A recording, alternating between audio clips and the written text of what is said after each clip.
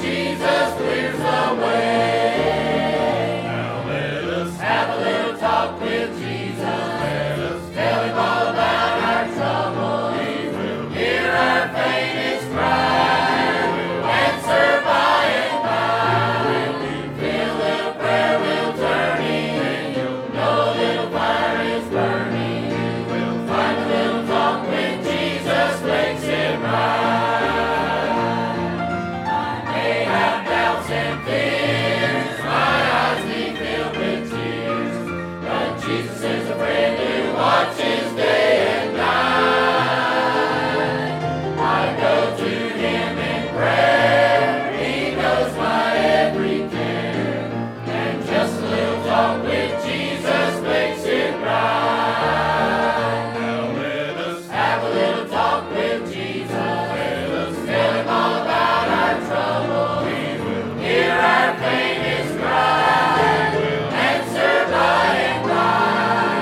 You feel a little prayer will turn in, you'll know a little fire is burning. You will find a little talk when Jesus makes it right.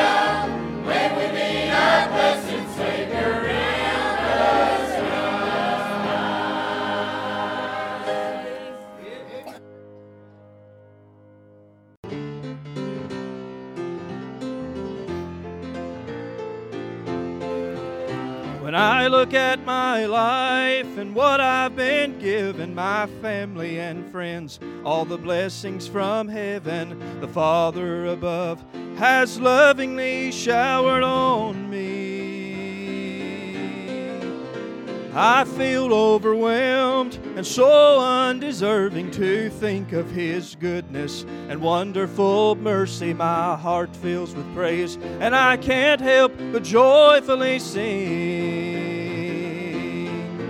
I have God to thank for everything, the battles I've fought and the victories I've seen. He has won what needed along the way.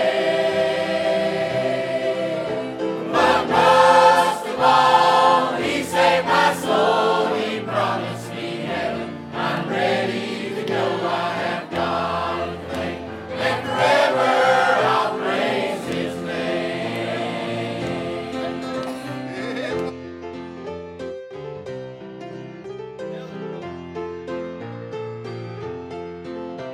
It's not that this road has always been easy, but He's been faithful and He'll never leave me. I find sweet peace and assurance within His word. My cup's overflowing, I'm living in favor, abundant provision from the hand of the Savior. I lift my voice and forever I'll praise His name. I have God to thank for everything, the battles I've fought and the victories I've seen. He has supplied what I needed along the way. But most of all, He saved my soul. He promised me heaven. I'm ready to go. I have God to thank, and forever I'll praise His name. I have God to thank for everything, the battles I've fought and the victories I've seen. He has supplied what I needed along the way. But most of all, He saved my soul. He promised me heaven. I'm ready to go. I have God to thank, and forever I'll praise His name. I'll praise His name.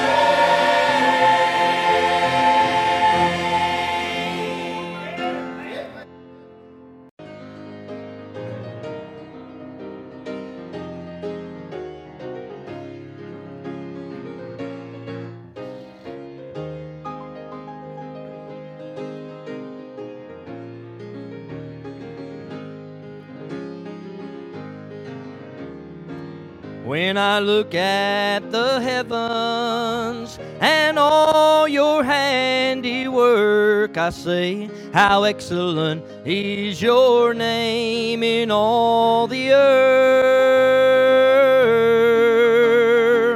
I see what you created way back there at the first and say, how excellent is your name in all the earth.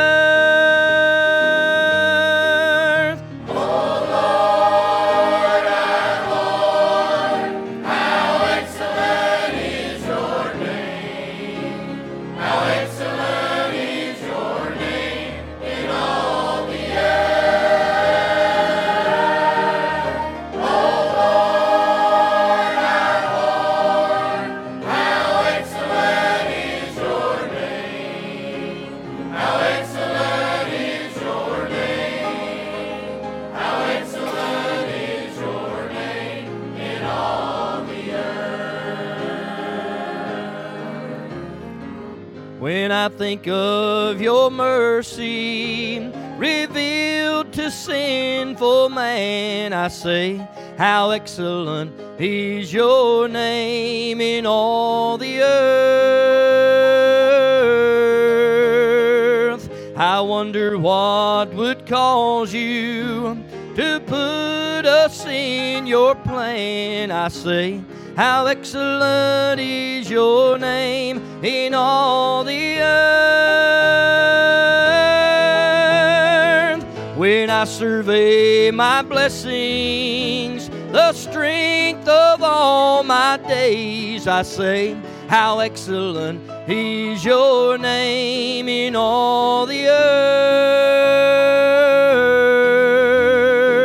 I give you all my worship.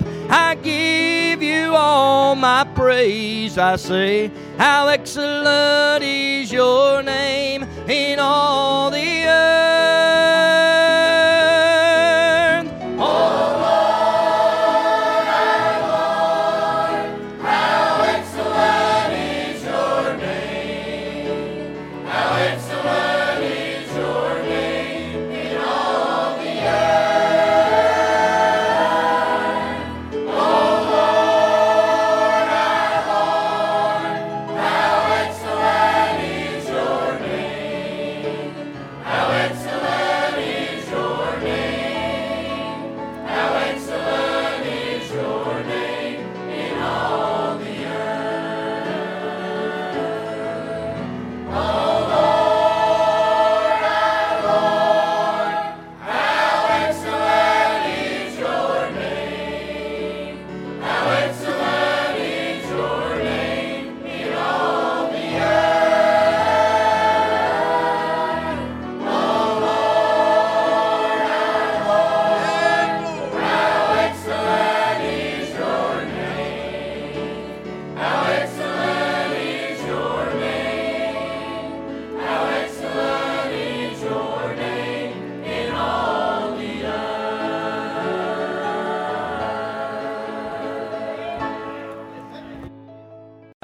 It's where we'll be looking for just a little while. Man, got a good crowd here on a Sunday morning.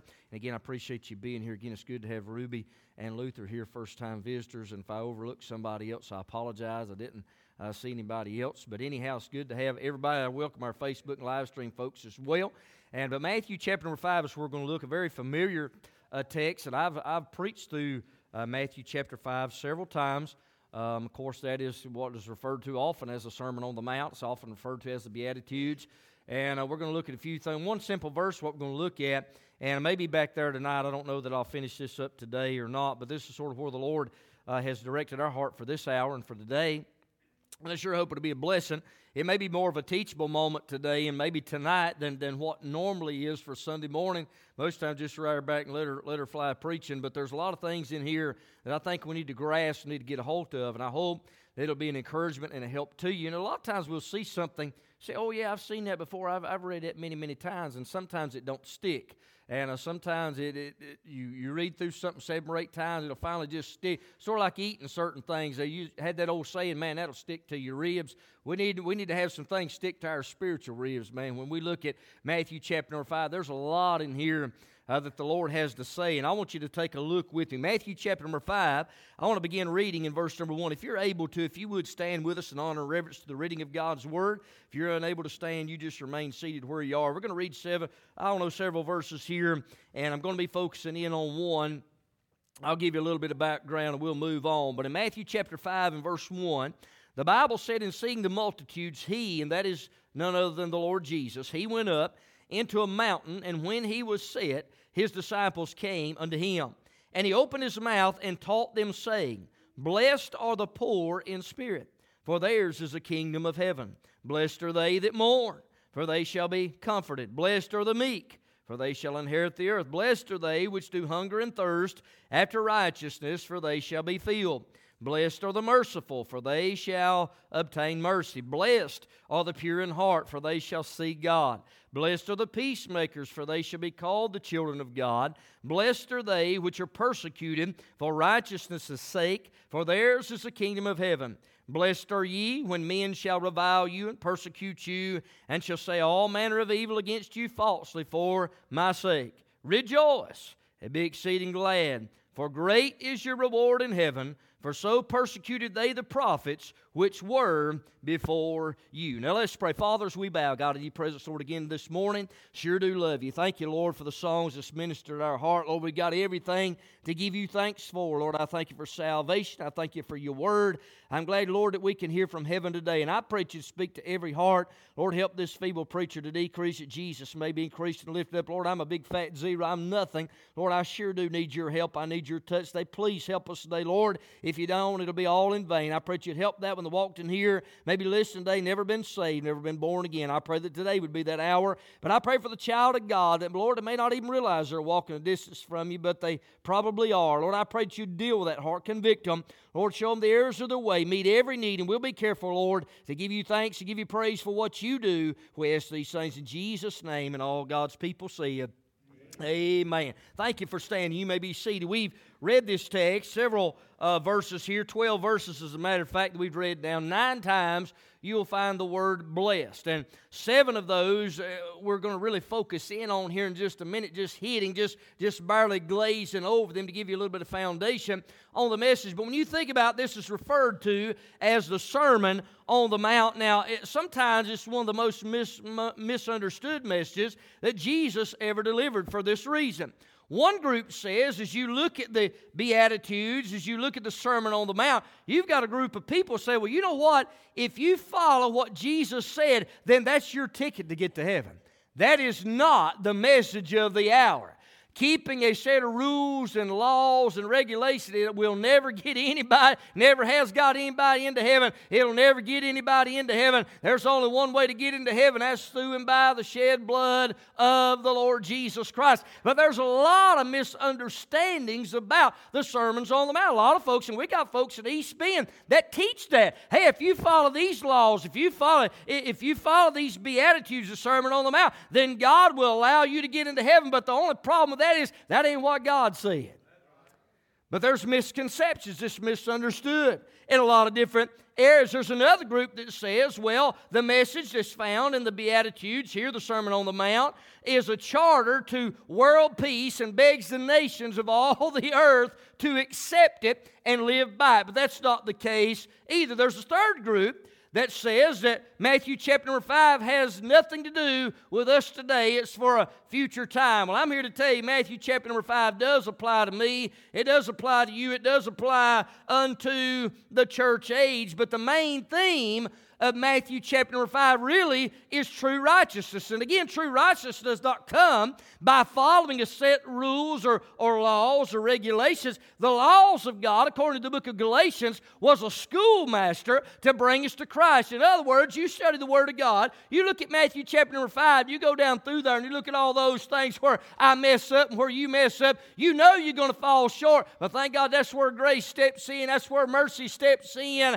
And I'm glad true righteousness is not based on a set of laws. It's based on a relationship with a person, the Lord Jesus Christ, and Him alone. That's where that true righteousness comes from. But it basically deals with this. The sermon here in Matthew chapter number 5 that Jesus lays out on the mountain basically reveals how a person who is in a right relationship with God should conduct his or her life.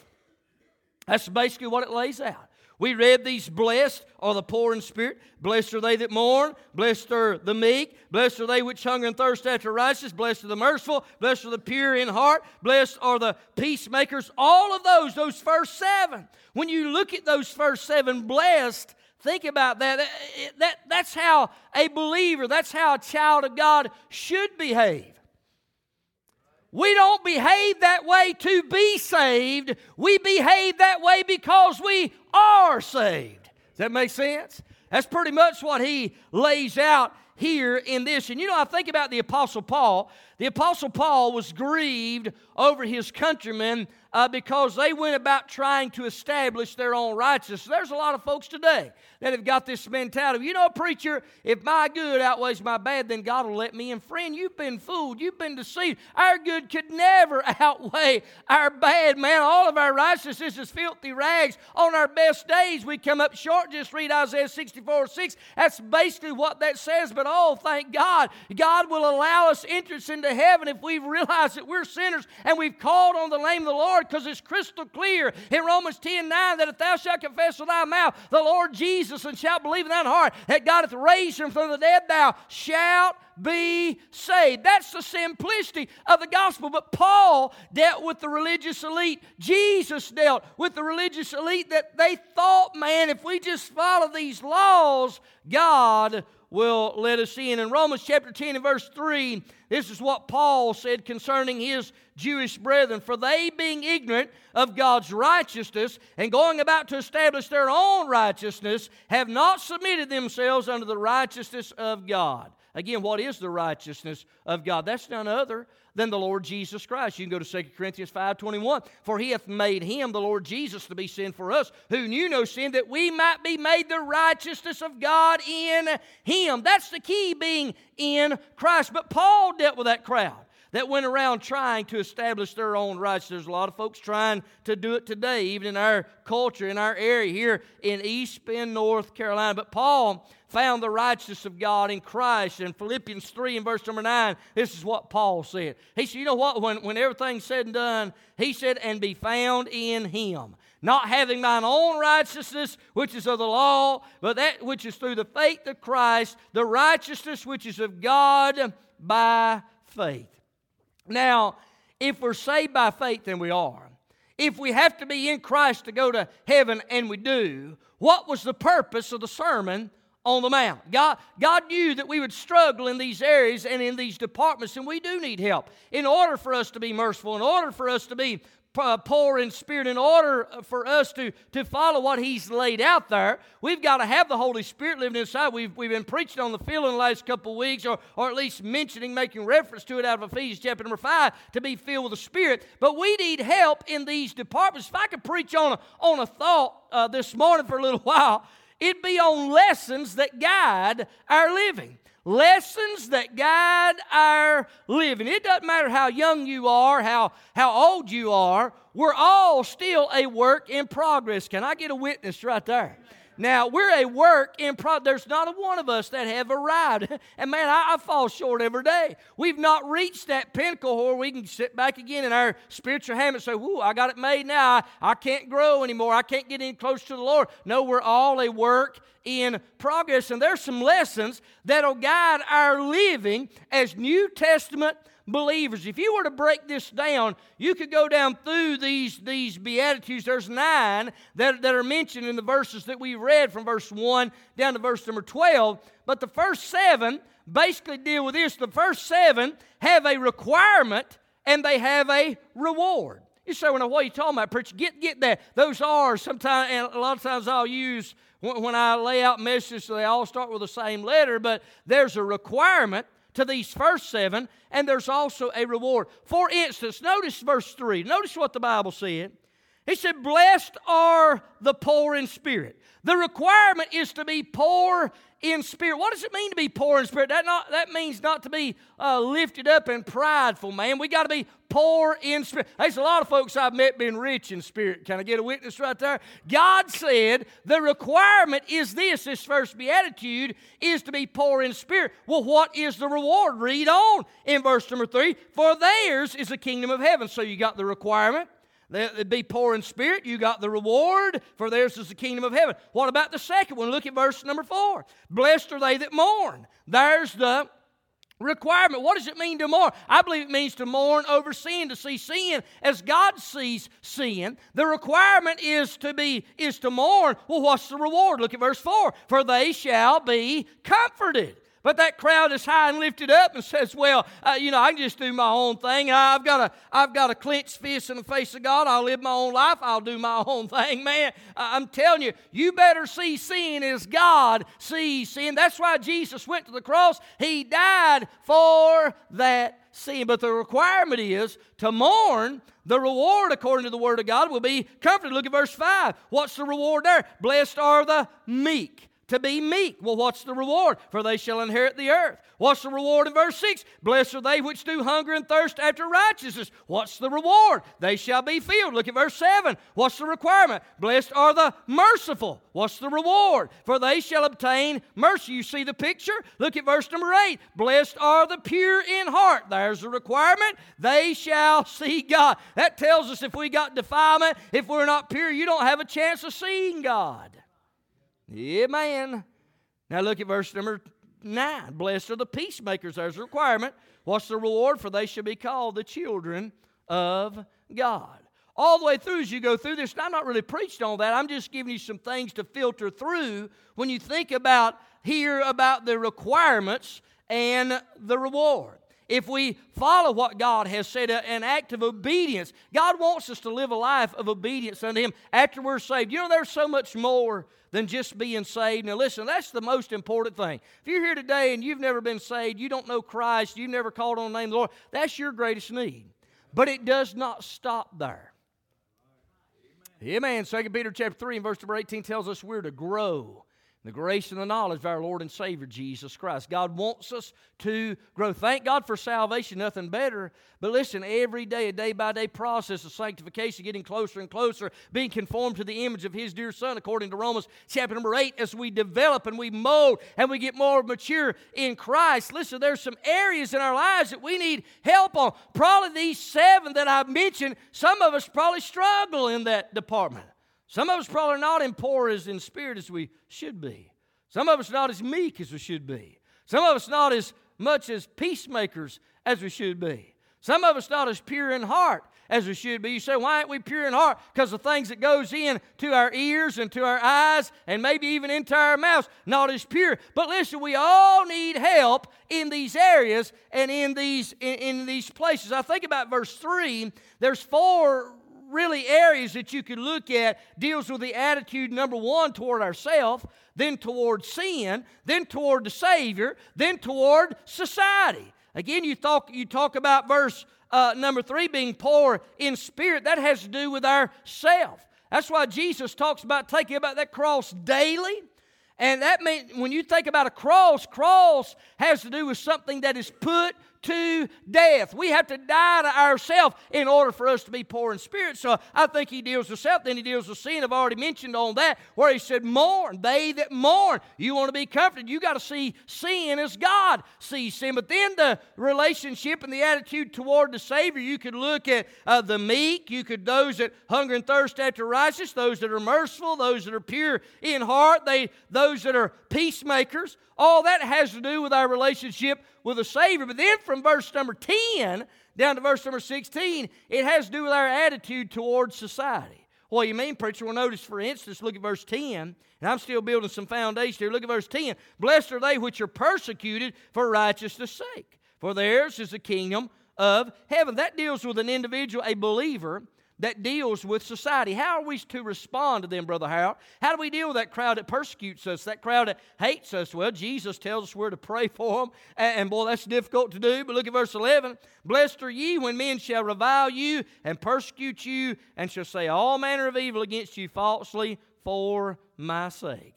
Well, notice what he goes on to say in verse 12. Rejoice and be exceeding glad, for great is your reward in heaven, for so persecuted they the prophets which were before you. And then you go on down to verse 13, he talks about salt. Then verse 14 through 16, he talks about light. All that has to do with our attitude toward society. So, I mean, there's a lot you could break down in the first 16 verses where we deal with ourselves, we deal with sin, we deal with the Savior, and we deal with society. These 7 things, the first 7 Beatitudes, the blessed, have to deal with a requirement and a reward. I think that we can see all of those, but there's one thing here that I really want to focus in on, and I've dealt with this. I don't know that I preached this here, I can't remember, but in verse number 6, I know I hadn't never preached this exact message because there's a lot of new stuff here in it, but in verse number 6, it's a verse that most of us may have even learned to quote and memorize in Vacation Bible School or maybe in Sunday school class years ago. But in verse number 6, the Bible said, blessed are they which do hunger and thirst after righteousness, for they shall be filled. Now that word blessed is important. 9 times we see it in the first 10 verses. So we look at that, verse 11 verses I should say, 9 times. What does that word blessed mean? It is happy in the highest form of happiness, joy, and blessing that one can have. Now I don't know anybody that don't want to be happy. I mean, really, I may have hit that the other day. I mean, there's some folks miserable all the time, but I would think, man, when I get up in the morning, I don't want to say, well, Lord, help me to be miserable today. Who wants to do that? We want to be happy. We want to be joyful. Well, we want to have a smile on our face. And well, preacher, how in the world can I have that happiness? How can I have that blessing that's what he's referring to right here? Well, it's the happiness that has to do with the internal, not the external. You see, when you're right on the inside with God, now pay attention right here. When you're right with God on the inside, regardless of what happens on the external or on the outside, we can still have joy. We can still have happiness. We can still be a blessed people with a smile on our face. You say, well, now, preacher, how in the world can a child of God go through heartaches and sorrow and trouble and still retain a smile on their face? Hey, man, they ain't looking on the external. They ain't looking on the circumstances. They got a right relationship on the inside with the King of Kings and the Lord of Lords. And friend, that is what makes all the difference in the world. If it's raining, you can still smile. If the sun's shining, you can still smile. If it's hot, you can smile. Or you can at least be happy deep down in your soul. And I do believe this, if you're happy on the inside, I believe it'll work its way out on the outside. Yeah, man. God's people ought to be the most vibrant. I mean, the most joyful people there is in the world. Why is that, man? This place ain't our home. You better not get your tent stakes dug down deep down here, because we're going to a city whose builder and maker is God. Jesus talked about mansions in John chapter number 4. That's where I'm going to. Man, we're pilgrims and strangers just passing through, and sometimes we get anchored down and we get bogged down with the cares and the affairs of this world, and sometimes you lose your smile, you lose your joy, you lose your happiness, you lose your blessing. Well, listen, if you want to be blessed and happy, have the inward right with God, and regardless of what happens on the external, Bible, you can still be blessed deep down inside. Well, I want you to notice verse 6. He talks about hungering and thirsting after righteousness. It has to do with our appetite. Now, boy, this is fitting, man. Just coming through Thanksgiving. I mean, I know there's a spread laid probably at most folks' house. I don't know. Man, we had, I'm a bean and tater preacher, and I had beans. I didn't have any taters, but I had some pinto beans and some of that red streaked meat, son, and some cornbread. It wasn't no better. I didn't eat any turkey. I didn't eat no beef that I know of. But, man, them pintos sure was good. But you know what? When I come to the table, I had an appetite for that, and I fed upon that, and it met the physical need of that hour. But you know what? I was hungry the next day. I was hungry yesterday. I was hungry this morning. I still ain't eating, but I'm going to eat here before long. I'm still hungry right now, but I'm going to satisfy that appetite if the Lord tarries His coming, and I leave, and the Lord wills, we leave here in a little while. But it has to do with an appetite. But as I mentioned on these the first 7, there's a requirement, and there's a reward. You break down that verse number 6. The Bible puts it this way. Blessed are they which do hunger and thirst after righteousness. There is the requirement. Well, what's the reward, preacher? For they shall be filled. I want to break that down for just a few minutes on these lessons that guide our living. Again, you don't follow these laws. You don't do these things to be saved. You do these things because you are saved, because you are a child of God. Now, there's not a one of us probably that's got any age on you at all. There's not many times when we come in, even into the, and it'll work here or wherever Mount Bethel, you can go to Turner's Creek, you can go to North here at Faith. There's a lot of times when we come into the house of God, our mind's not right. Is that a true statement? I say it's a fact. Now, you say, well, I try to clear everything out, but the reality is we think about a catch-all. We catch everything on the outside, and sometimes we come in and we don't really have the right attitude. We don't have the proper mindset and heart set when we come to the house of God. Because we come to the house of God, it should be a spirit of worship. Worshiping God is spirit of truth. As the choir sings, and whether you got a congregation, you got a special, man, you ought to be rejoicing in your heart, not thinking about something outside of here. But it's so easy to get caught up. It's so easy to deal with things of that nature, but we see there's a requirement. In order for us to be filled, we got to have an appetite. I mean, did you come looking to see something from the Lord? Did you come today and say, Lord, please shine your light down on, Lord, I need something from another world. Lord, touch that choir, touch the preacher, touch the Sunday school hour. Lord, I sure do need something. When you come with that mentality, man, it's hard to walk out of here or out of a service and not get nothing. But it has to do with that appetite. You sit down at the table. Now listen, I know some of y'all don't like creasy greens, you don't like collard greens, you don't like turnip greens, you just give me all you got, man. As long as it's been seasoned with fatback meat or a ham hock and got plenty of salt on it, then I'll eat it. But there's some things I'm going to shy away from. Y'all can have all that Chinese you want, man. I mean, that's good. I go occasionally, and I found out there's about 1 or 2 things that I'll eat that I know I like, Brother Ed. It's that like pepper jack steaks and maybe some rice. That's about it. Everything else on there, I don't know what it is. I don't know how people eat that old. And I like kraut. I like cooked cabbage. But whatever they put in that little roll, man, it don't taste like nothing I've ever eaten. I try a little bit of that stuff. But you know what? When I go in there, I'm not going to eat much because I don't have an appetite for that. Would you take me in where there's a filet or beans and potatoes and my pizza? Christy said, amen right there. I mean, I could eat pizza 24/7. That's the same color as this shirt or coat, by the way. And any pepperoni, I love that. But you know, it has to do with our appetite. Now, I say that, and some of you smiling, some of you ain't, but I tried to, just so you can see these things. It has to do with our appetite. We think about our physical appetite, but the spiritual appetite, it's the same purpose, it's the same principle. What should be, when it comes to the requirement, what should be the focus of our desire? The Bible said there, blessed are they which do hunger and thirst after what? Righteousness. That should be our focus. That should be where our appetite, Our hunger is to thirst. Our focus shouldn't be way over here somewhere or way over here. It should be righteousness when we come into the house of God. God, how can I be a better believer? God, how can I be a better Christian? How can I better serve you? God, how can I be a tool in your tool belt and be a blessing and encouragement to somebody else in this world and in this society in which I live? There should be a focus of the desire, and it's on righteousness. It shouldn't be a desire for fame or fortune or a place or position, not a desire to please a fleshly appetite, but a spiritual appetite and a spiritual desire, a desire to be holy. You know, we as God's people ought to have a desire to be a holy people. Amen. Why is that? Well, listen to what God said in 1 Peter chapter 1, verse 15 and 16.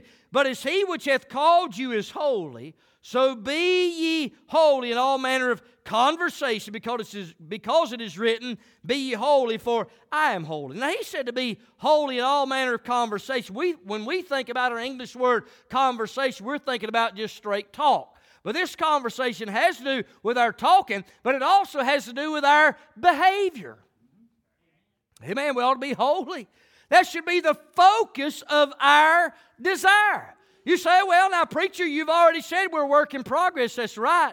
You say, well, preacher, I hadn't got to that point. But when you come to the house of God, when you open up the Word of God daily and you worship Him in spirit and in truth, there ought to be a hunger. There ought to be a focus of a desire and appetite. Lord, help me to grow in an area. Help me to develop. Help me to mature. There should be a focus of desire. He said, if you hunger and thirst after righteousness, ye shall be filled. So we see the focus of the desire should be righteousness, but notice this, the fervency of this desire. This is still the requirement.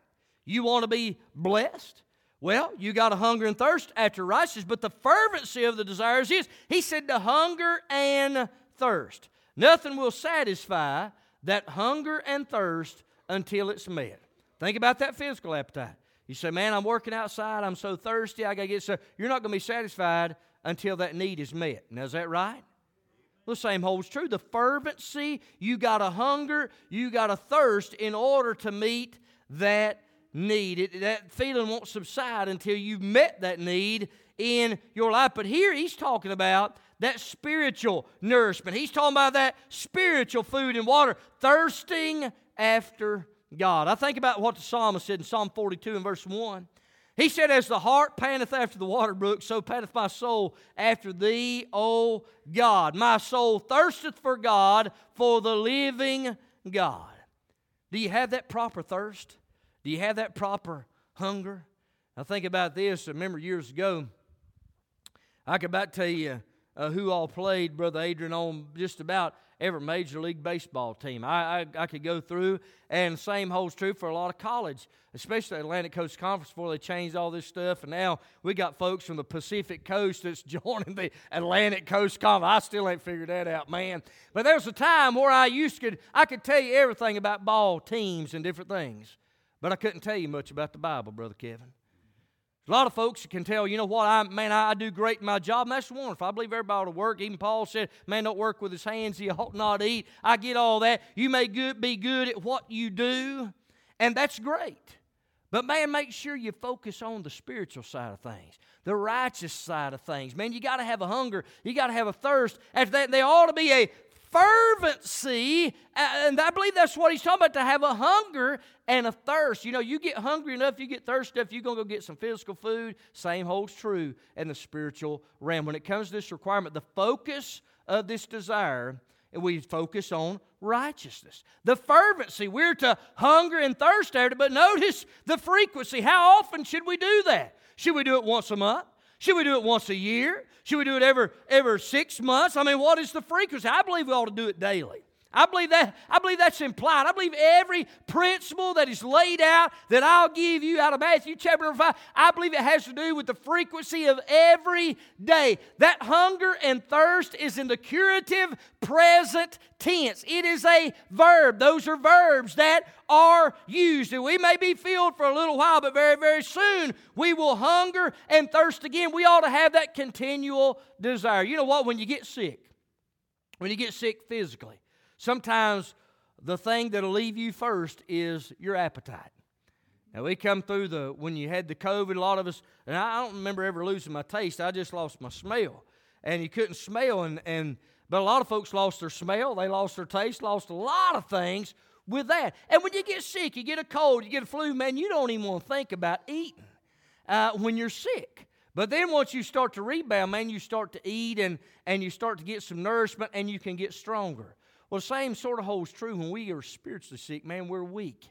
But we've got to have that nourishment, and it starts with that drive, and it's a frequency to hunger and thirst after righteousness. The righteousness is the focus. We understand the fervency. There's the hunger and the desire, but the frequency, we ought to do that every day. I hope you've got some time. Listen, thank God for a public altar, a place where you can come together and pray, but thank God for a private altar where you can get alone with God and you can pray and you can communicate to Him, and then He's going to communicate to you through His Word. Spend some time in His. Hey, there's some lessons that'll guide our living if we'll follow. But that's the requirement. The focus, the frequency, the fervency. But what is the reward? He said, according to verse number 6, for they shall be filled. What can I expect, preacher? If I hunger and I thirst after righteousness, if I'm serious about growing in the Lord, if I'm serious about reading my Bible, if I'm serious about praying, if I'm serious about getting involved in the church and doing whatever I can do for the cause of Christ, what can I expect? Well, there's a reward. He said, blessed are they, again, happy, joyful, regardless of the external, because inwardly you're going to be right with God. Blessed are they which do hunger and thirst after righteousness, there's the requirement, for they shall be filled. There's the sureness of the reward. Notice what God said. He said, shall be filled. Now listen, God makes some promises. Thank God for the promises of the Lord. There's folks that may make you promises. We've seen politicians do it, and I'm sure I've let somebody down along the line. I don't intend to, but I'm a human being, and people let us down. But there's never been one time, never will be one time, when the Lord Jesus is ever going to let me down, ever going to let you down. He can't do it, by the way. He cannot let anybody down because it's not even in His nature. The sureness of the reward, if you'll hunger, you'll thirst, you get the proper appetite for the things of God according to the Word of God, you shall be saved. That's a surety, and there's a sureness of the reward. In other words, we do our part in the hunger and thirsting department. He'll do His part in filling us. There's the sureness of the reward, but there's also the size of the reward. We see, He said, you shall be filled. That filled, this is not a cheap recompense, but an overflowing reward. And God rewards abundantly. We think about Joshua, and I think about Caleb and his life. Joshua 14:14. The Bible said, Hebron therefore became the inheritance of Caleb, the son of Jephunneh, the Kenizzite, unto this day, because that he wholly followed the Lord God of Israel. That's a perfect example, breakdown of what is stated here in the New Testament. Because Caleb wholly followed the Lord. What does that mean, man? That means that he hungered and he thirsted after righteousness, and he got filled. He was given that land there in Hebron. Why? Because of the requirement that he had met. He hungered and he thirsted. He had the right focus. He had the right appetite. He had the right desire, and God rewarded him. And it wasn't just a little feeling, man. It was a feeling to overflowing, abundant. That's what that word filled means right here in the Bible, Matthew chapter number 5. It reminds me of the psalmist.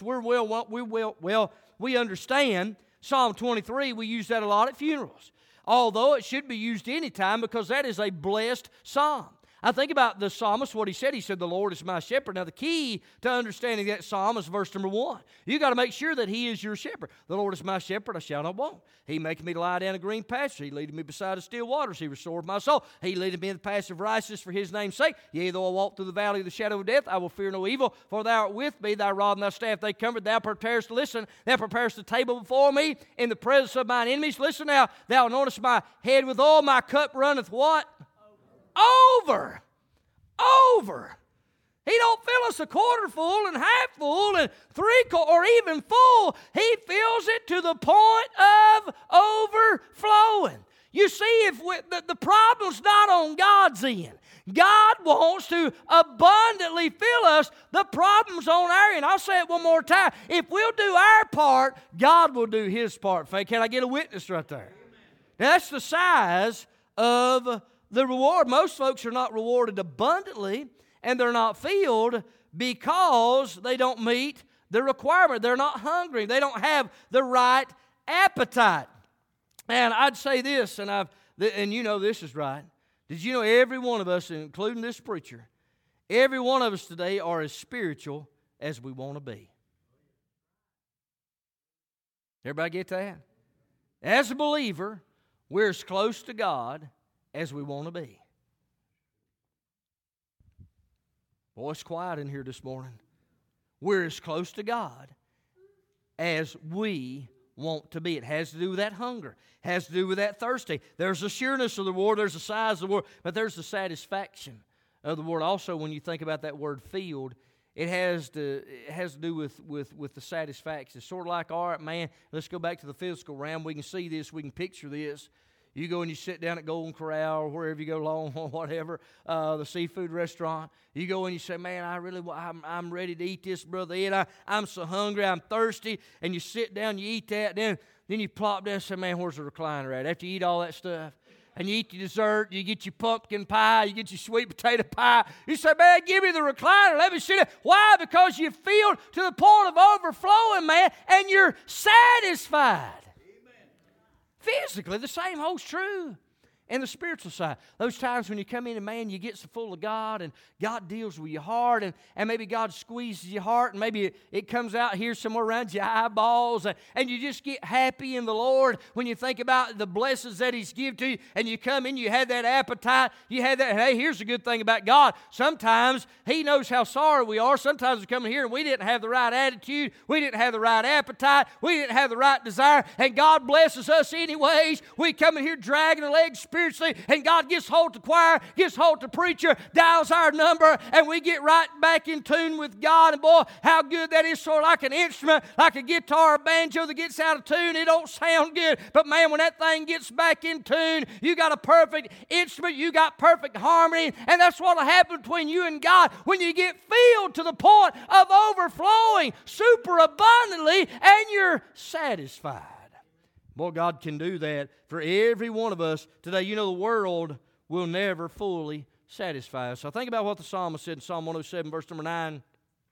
For He, being the Lord, for He satisfieth the longing soul. If you're longing, He can satisfy today, and filleth the hungry soul with goodness.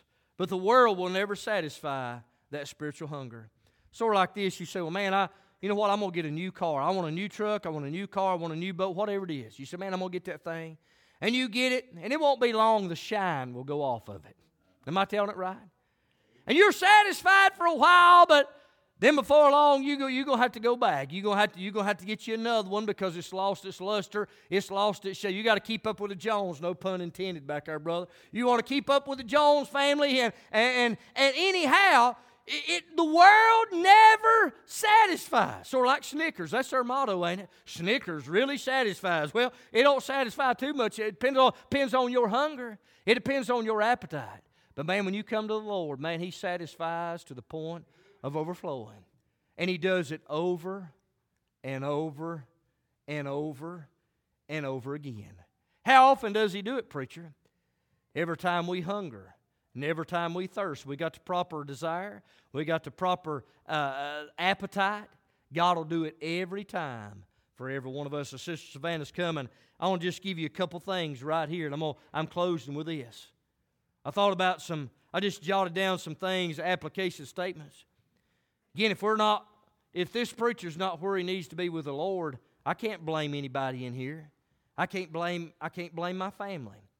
I can only blame myself if I'm not where I need to be with the Lord. If I'm not to that point in my life as a believer, to where I'm filled to the point of overflowing, the problem is on my end, and I can't blame anybody else. And the same holds true for every individual in here. If you're not where you need to be, again, we're as close to God as we want to be. We're as spiritual as we want to be. It's up to us. It has to do with our hungering and our thirsting after God. And the second thing is, say, preacher, I'm not really where I need to be. Sometimes we got to get out of the mud hole. We got to get out of the trash can. Maybe a bad analogy. To get to where God wants us to be. What goes in your ears? What goes in your eyes? What goes in your mouth? What defilement on the outside is keeping you from growing and nurturing in the Lord? You need to separate from some of that stuff, those things that are pulling you down and pulling you away. You got to surround yourself with the right people. We've given this illustration numerous times. You've heard it preached many, many times. But friends are like an elevator. They'll take you up or they'll take you down, and that's a reality. Amen. Surround yourself with the right people. Amen. Remove yourself from unrighteous people. And listen, the bottom line is you hunger and thirst after God. You get the right appetite. You prove Him. And you see if He won't fill you to the point of overflowing. Don't you want to be blessed? I think I said early on, I don't know anybody that really wants to get up in the morning and say, all right, Lord, help me to be miserable today. No, we want to be blessed. That word blessed has to do with happy, joy. To have that regardless of outward circumstances because things are right on the inside. There's some lessons, all that'll guide our living. But a lot of times we're satisfied the way we are, but is God satisfied with you and where you are? How's your hunger? How's your desire? How's your appetite? There's something missing? Is there a void? Is there a link that's missing in your life? Hey, the good news is this. Thank God there's room right here around the altar. You can get back in tune. Maybe your instrument is out of tune a little bit. It's been a long time, maybe since you've been blessed and happy in the Lord. Boy, today would be a good time to get back in tune with the Lord. But it starts with our appetite. We do our part, God will do His. He'll fill you up today as we stand all over the house. Let's pray. Father, I sure do love you. I thank you, Lord, for the opportunity. Lord, expound upon the truth of your word. God, one more time, Lord, I pray that it's made sense. I pray that it's fell on good fertile ground and good fertile soil. I pray for that individual today that may be lost, never been born again. I pray, God, you'd save them. Lord, there's so many things you teach us here in Matthew chapter number 5. Lord, I struggle in these areas. Lord, I don't always have the right attitude. I don't always have the right appetite and the right desire. God, help me. Lord, I know that you desire to fill me and to fill us all to the point of overflowing. I know that you'll feel the satisfaction. God, help that one today that may be a little bit out of tune. I pray that they'd hear from heaven today, and we'll give you thanks. We'll give you praise, for we ask it in Jesus' name. Amen. Hello, friends. This is Brian Poindexter, the pastor of Faith Community Baptist Church, located at 2216 Headings Road in East Bend, North Carolina. We're so grateful to have you listening to our CD ministry that's been provided as an outreach of our church. It's our desire and focus at Faith Community Baptist Church to preach and teach the whole counsel of God to a lost and dying world, to equip the saints of God for service, and to encourage the elderly and shut-ins who cannot attend services due to physical ailments. We meet every Sunday morning at 10 a.m. for Sunday school for all ages, and our Sunday school hour is followed by our worship service at 11 a.m. with old-fashioned singing and preaching from the Word of God. We meet back every Sunday night at 6 p.m. for our worship service, and every second Sunday night of each month we have what's called an Eat and Meet service. After our 6 p.m. service, we gather in the fellowship hall for food and fellowship. On Wednesdays, we meet back at the church for our midweek worship service with choir singing and preaching again from God's holy word. Our ladies prepare a meal each Wednesday prior to our service from 5:30 p.m. to 6:30 p.m. I give you and your family a cordial invitation to be with us at any or all of our service times. Above all, you may be listening today, and maybe you've never made a personal commitment to the Lord Jesus Christ. Friend, that's the greatest decision anyone can ever make in this life. Too many folks prepare for vacation. They prepare for retirement. They seem to prepare for everything, but sad to say, many make no preparations for eternity. The reality is very clear. We all will leave this world someday. For the Bible says in Hebrews chapter 9 and verse 27, and as it is appointed unto men once to die, but after this the judgment. You must understand that you are guilty before a holy God. Romans 3:23 said, for all have sinned and come short of the glory of God. The prophet Isaiah said in chapter 53 and verse 6, all we like sheep have gone astray. We have turned every one to his own way, and the Lord hath laid on him the iniquity of us all. You must understand that your good words and good works and good deeds will not get you to heaven. Isaiah 64 and verse 6 says, "But we are all as an unclean thing. All our righteousnesses are as filthy rags, and we all do fade as a leaf, and our iniquities, like the wind, have taken us away." Ephesians chapter 2, the Bible said, "Therefore by grace are you saved through faith, and that not of yourselves, it is the gift of God." You must understand that you're loved. I'm thankful that in John 3 and verse 16 it said, "For God so loved the world that he gave his only begotten Son, that whosoever believeth in him should not perish, but have everlasting life."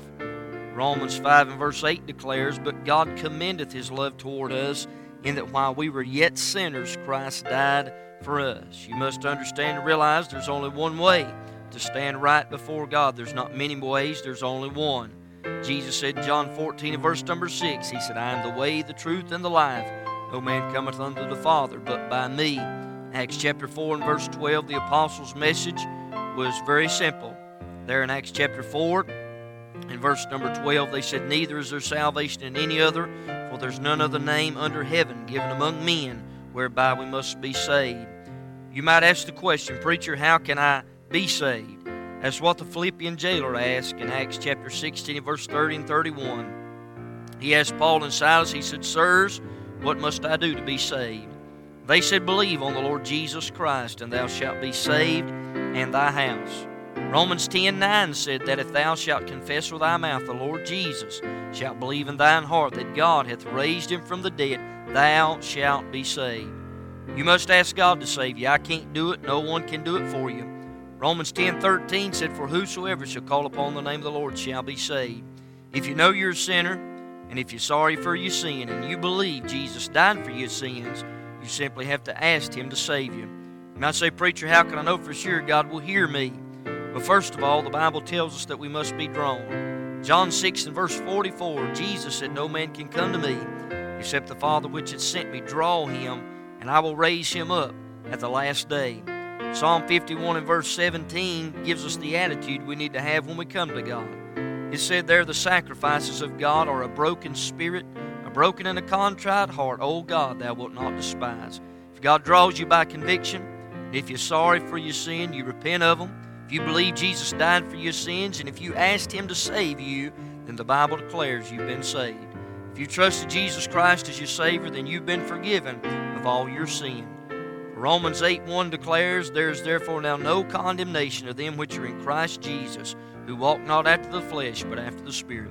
Once a person has been saved, they need to be a part of a fundamental Bible-believing church where they can grow in the grace and knowledge of Jesus Christ. God calls us out of darkness and commands us to walk in light after we've been saved by his marvelous grace. If we can help you here at Faith Community Baptist Church in any way, feel free to contact us. If you have asked God to save you, please contact us, and we will send you some free literature to help you in your newfound life in Christ. Thank you again for listening to our CD ministry that's been provided by our church here, and may God richly bless you and your family is our prayer.